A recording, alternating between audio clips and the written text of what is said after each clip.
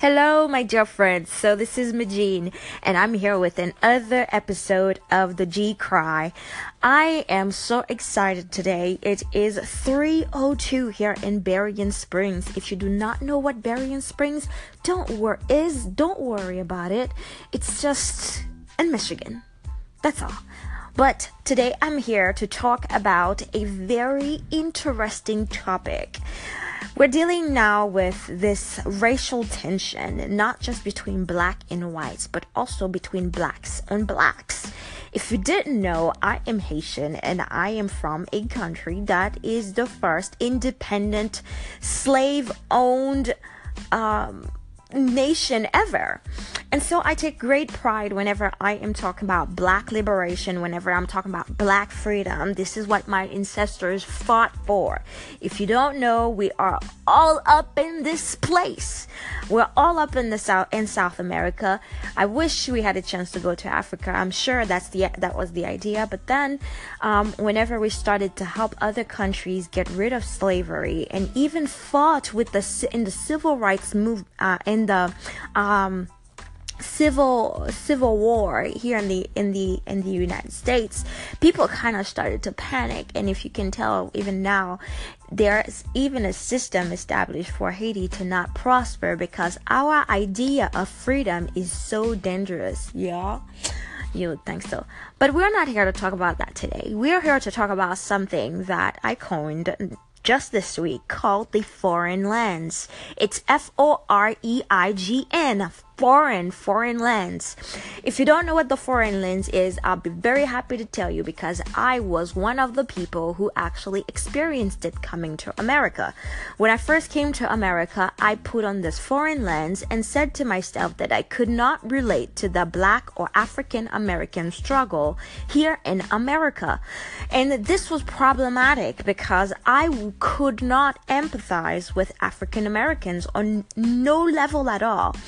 And so whenever I would, it was this drive, it was this motivation. We got things done, we excelled in school, we were not labeled, and we made sure that we achieved things. And that was the mindset that I had until I was in Brockton, Massachusetts, taking my first ever history course in America. Can you even imagine that? And so I'm here sitting in class and I'm learning about lynching. I'm learning about riots. I'm learning about this systemic and institutional slavery that I have never heard of. In Haiti, you only hear about Malcolm X, you only hear about Martin Luther King and how they were prominent figures in the civil rights movement, but nothing other than that. So I'm here learning, but then I hear about Garvey who's telling all black people, hey, let's go back to Africa.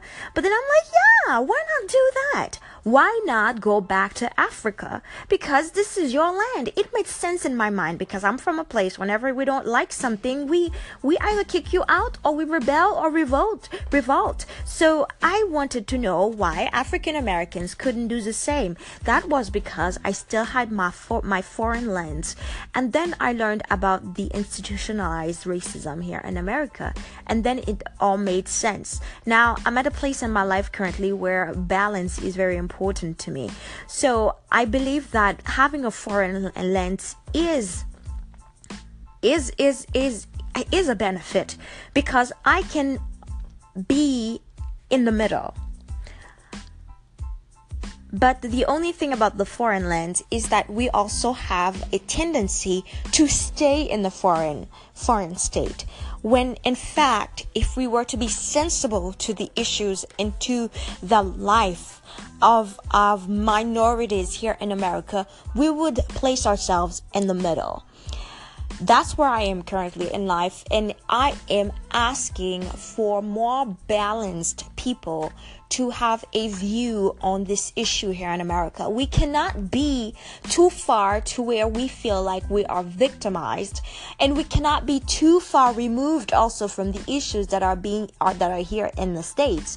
But if we can be right there in the middle, I believe that with this balance, we can certainly move forward and help one another as allies to achieve greater things here in this